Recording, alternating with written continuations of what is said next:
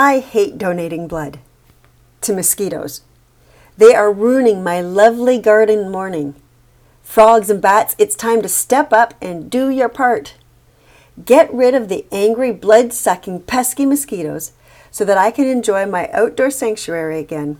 Please and thank you. It's National Mosquito Control Awareness Week. Mosquitoes are one of those few downsides to where we live in cottage country. Fortunately for everyone else, though, if I'm around, the chances of you getting bit are far less.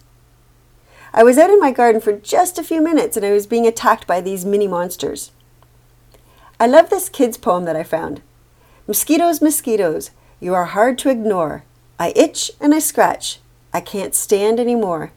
You've bitten my bottom, you've bitten my top. Mosquitoes, mosquitoes, I'm begging you stop. Sometimes it's the big things that challenge us and get on our nerves. Sometimes it's little pesky things that send us over the edge. Resiliency is all about our ability to bounce and move forward.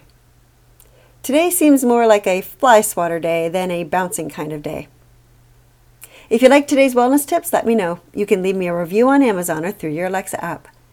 Want to check out more health and wellness related celebrations?